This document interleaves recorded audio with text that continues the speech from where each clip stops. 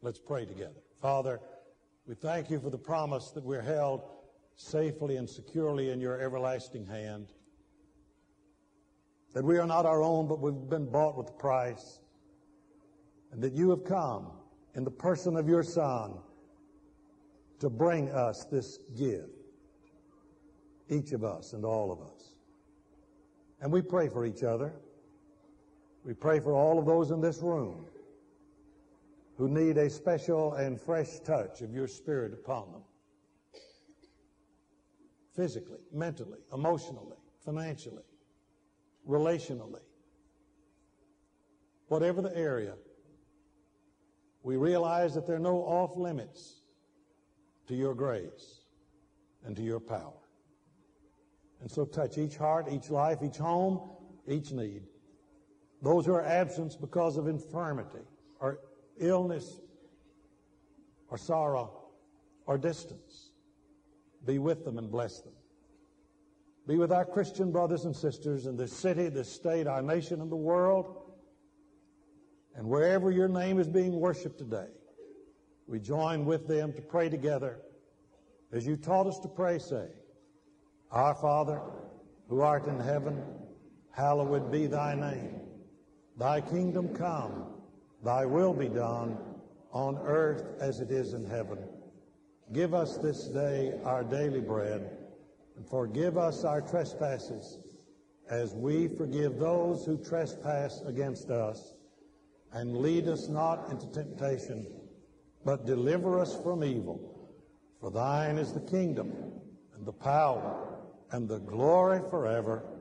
Amen. Have you heard it yet? Have you been listening for it?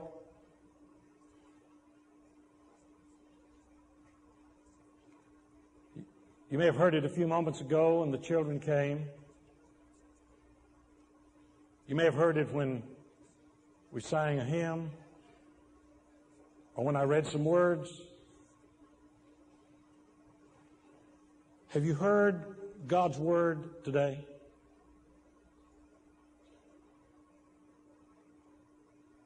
He's speaking. Are you listening? Are you listening not just to Buckner or a chorale or a service, but in and through all of this, are you listening for a word from God? For you can hear us and read this book and be in this place and not listen, not hear God. The first and most important thing we do is listen. The first and most important thing we do is listen. Long before we speak, long before we can read or write, we listen.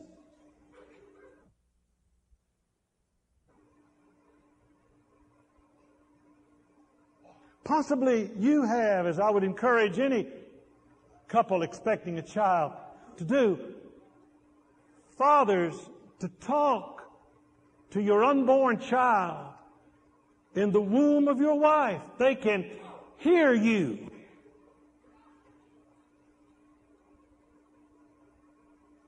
Children are born into a sea of words. Verbs and nouns and adjectives and adverbs, and they don't know how to define any of them or read any of them or write any of them, but they hear them. And that's how we learn to speak. These little children here this morning are in a sea of words, and they will be accumulating in their little fertile brains those words. And one of these days they will say, as Avery did at 7 or 8 months, bye-bye. Mommy, Daddy, Mimi, Bo.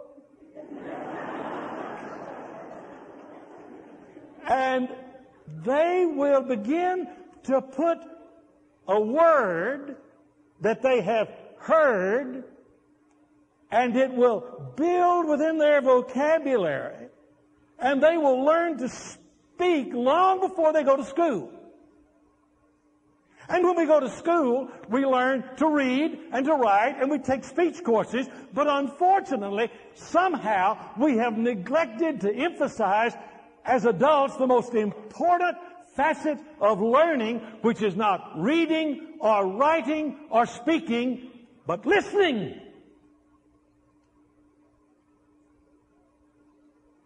This morning, I want you to listen for the Word of God. The first thing we do is listen. The first thing that God does is speak. He never wrote anything. He inspired some people to write down what he had said so that the record could be kept, so that people could read it, not so that they could just read it, but that through those words they could hear the Word of God. The first thing that God does is speak. Nothing predates God, and everything that is because God spoke. He uttered a word, and some heard. God is speaking to you today. Far above and beyond the words from these lips of clay, God is speaking eternal words of life through the presence of His Holy Spirit right now in every single heart. A private, personal message from God is being delivered. Are you listening?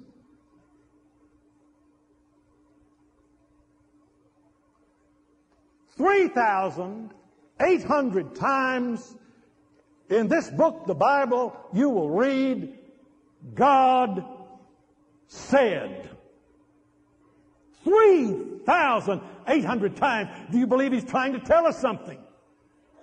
3,800 times. King James, thus saith the Lord. God spoke. God spoke. God spoke. 3,800 times He's trying to get His word to you. Listen. He's got a personal word for you. Listen. The Word of God, quick, that means life-giving, powerful, sharper than any two-edged sword, piercing even to the dividing asunder of joint and marrow, soul and spirit. And it, the Word of God, is the discerner of the thoughts and intents of the heart. That means God wants to get inside your body, your brain, your blood, your total life.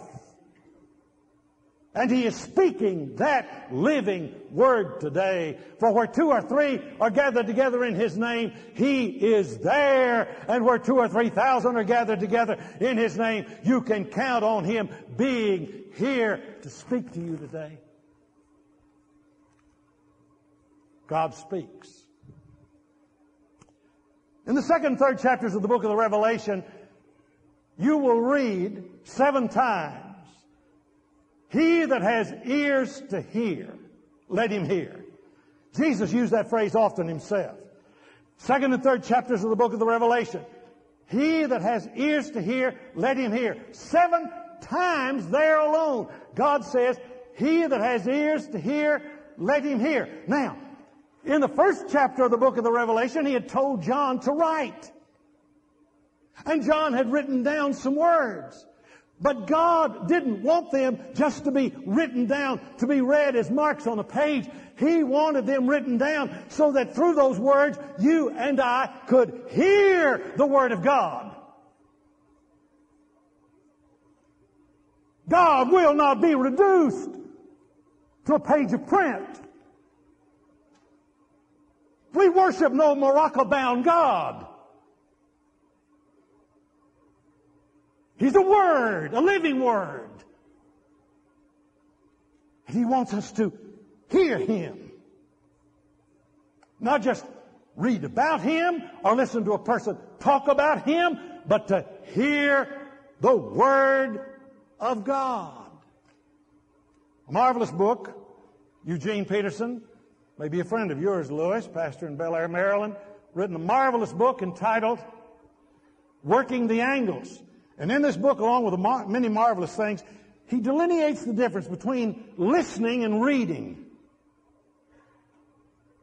We're concerned, and properly so, about how soon our children can learn to read. They're already hearing you. Long before they ever learn to read, they are accumulating in their minds your vocabulary, your attitude, your spirit. That's why we need in our homes and in our churches to saturate that atmosphere with the Word of God.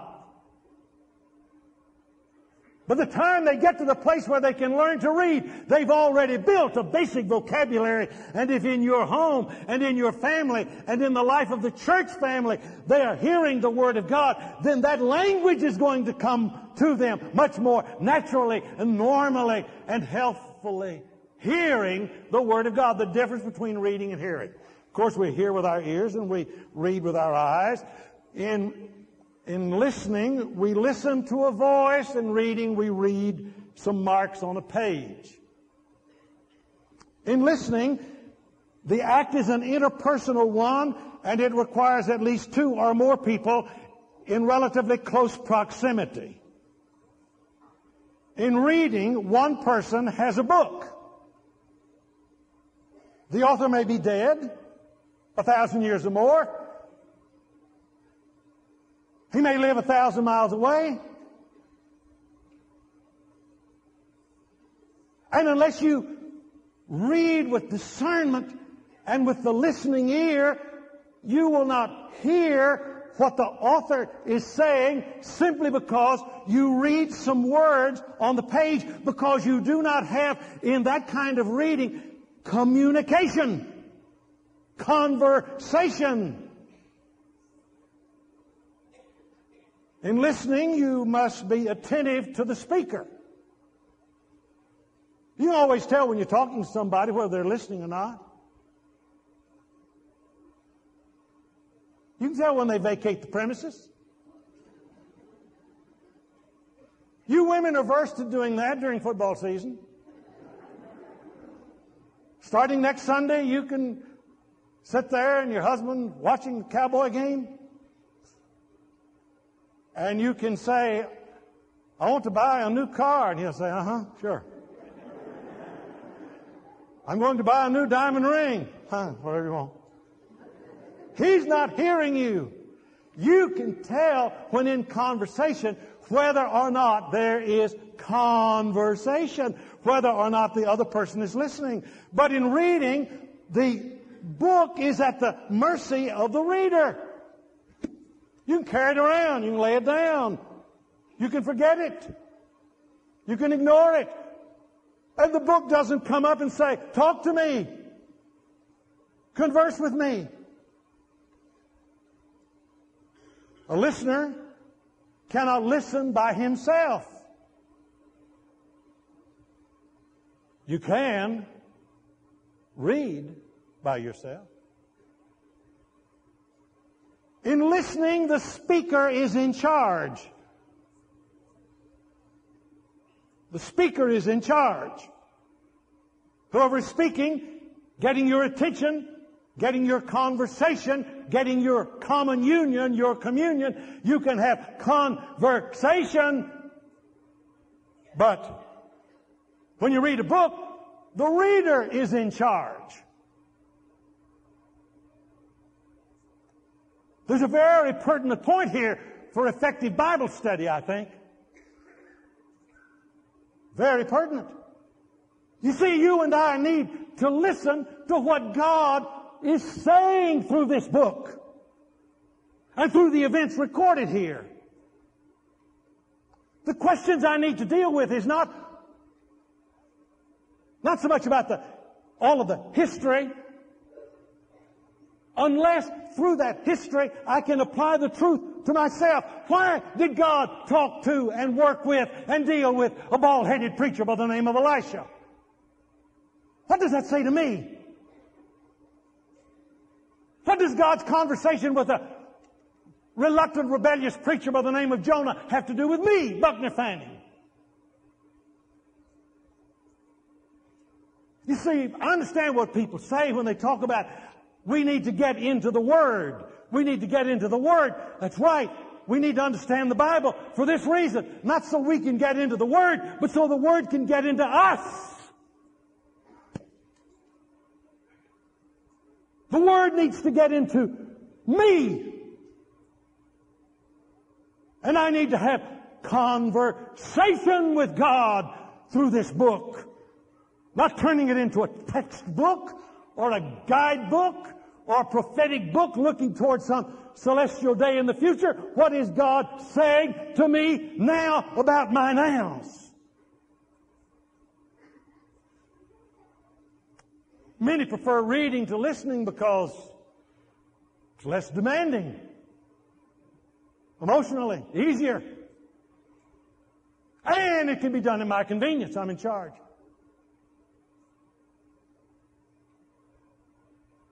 You listening?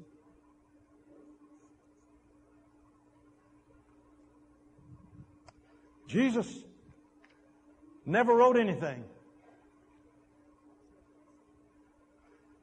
Everything he did was the result of his saying, speaking. Never wrote anything.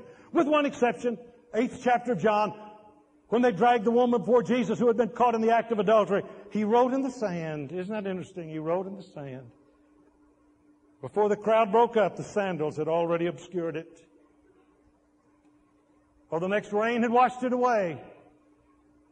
Why?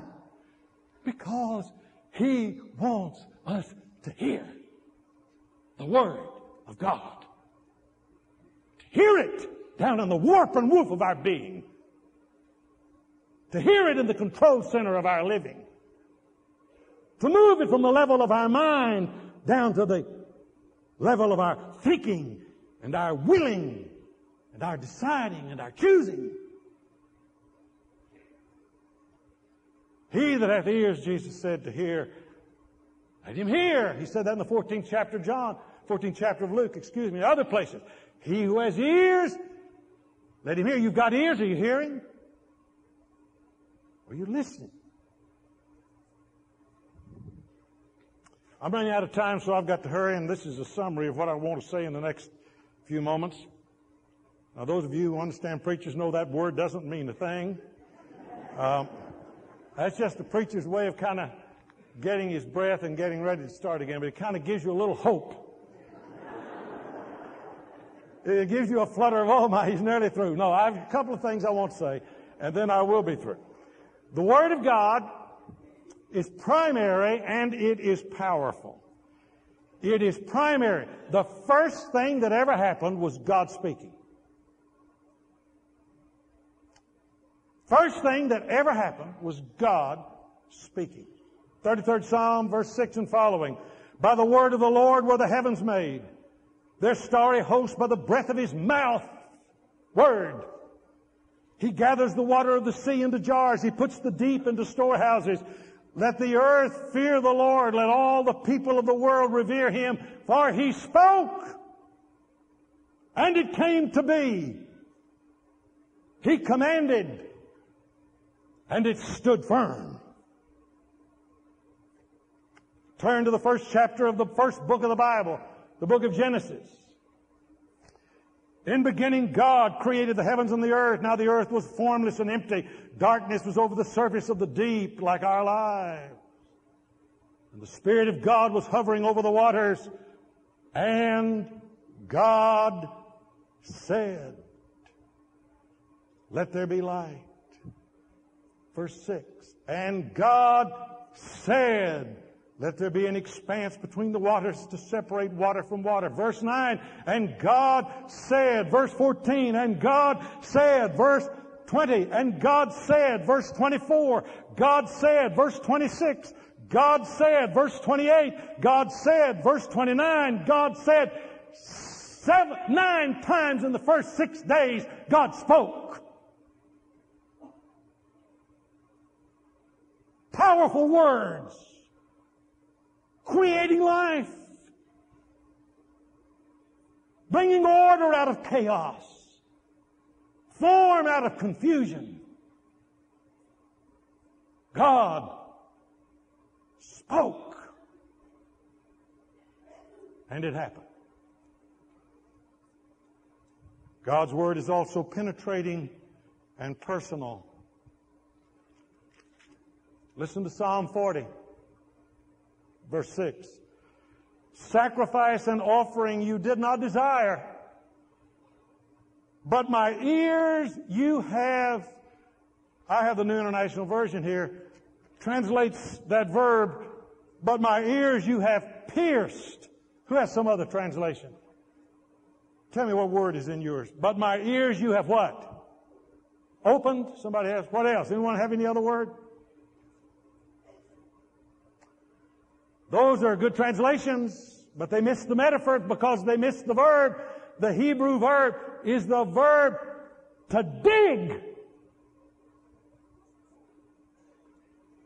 He dug out our ears so we could hear.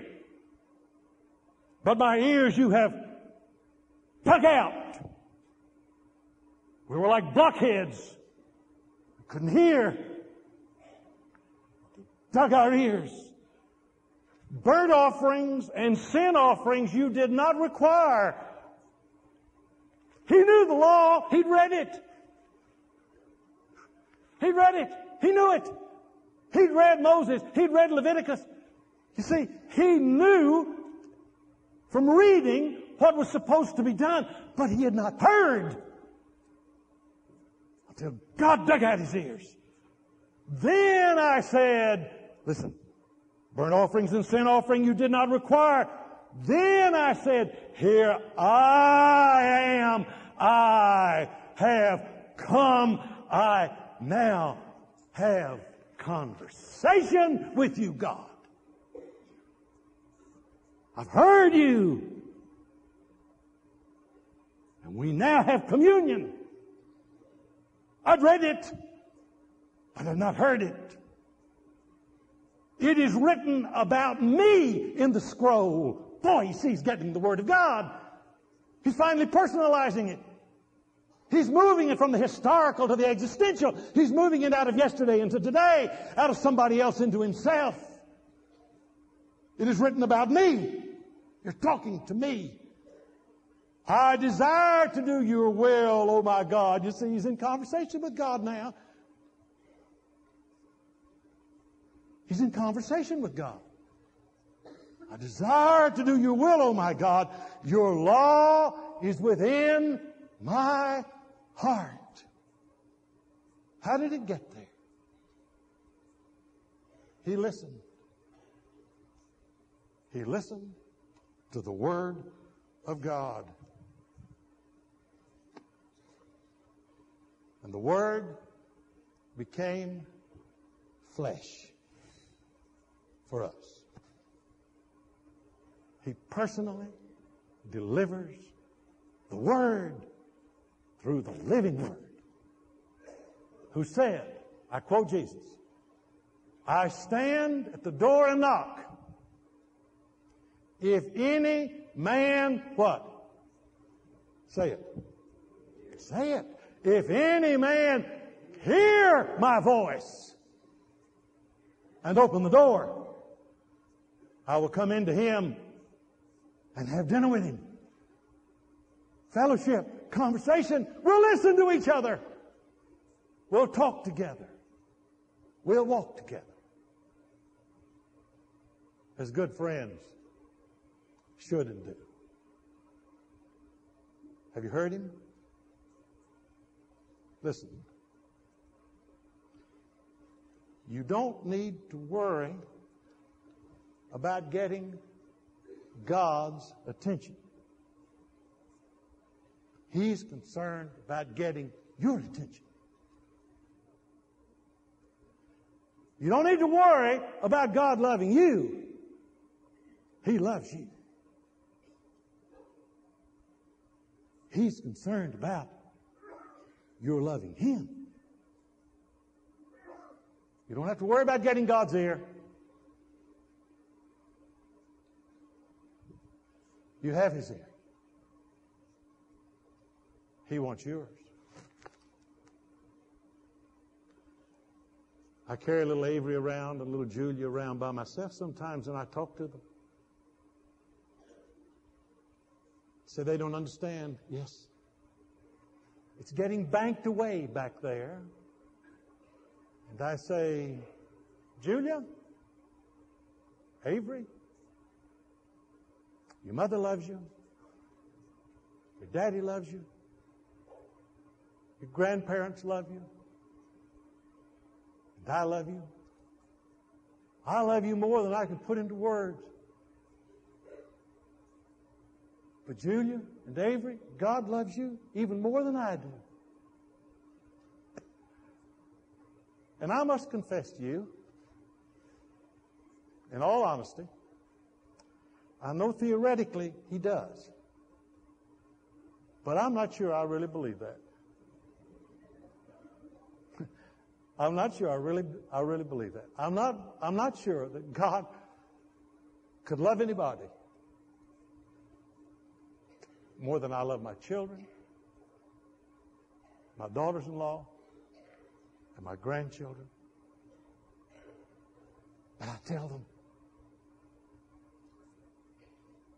someday when I'm verbally and visibly not present, I want that word to have been spoken into their little heads and hearts and lives. And they're not hearing that just from me, but I want them to know that I love you and that I love you, each of you, Julia and Avery. And I promise you, they don't have to worry about getting my attention. They've got my attention. And there's nothing more exciting than when I hear Avery say, Bo, boy, I'm there. But you're on the spot. And if I, being a sinner, selfish human being that we all are, if I can love like that, how do you comprehend the love of God? Fathomless. We used to play outdoors before television. We had more friends and had more fun then. And we had vacant lots near our house, and we'd always play till dark or a little after, before the days of air conditioning and all, and we'd be out playing softball or football or soccer, whatever was in season. And I can remember my dear mother coming to the door of our house. And I may have been over next door to Robert Ross's house, about 50, 75, maybe 100 yards away, or down the street by Hugh Cathy's or somewhere else. We were playing a game. And my mother would come to the door and she'd say, Butner, supper's ready. I'd say, okay. I had no intention to move. I was not about to go home. The game was tied and it wasn't dark yet. You never leave. Other mothers would call and everybody say, okay. Nobody moved. Kept right on going. Got a little darker, got a little later. Mother'd come to the door again. Buckner, dinner. Okay, Mother. I heard it, but I didn't listen. And then it'd get dark. And my mother would come to the back door and she would say, Buckner, do you hear me? That meant it was time to go home. Do you hear me?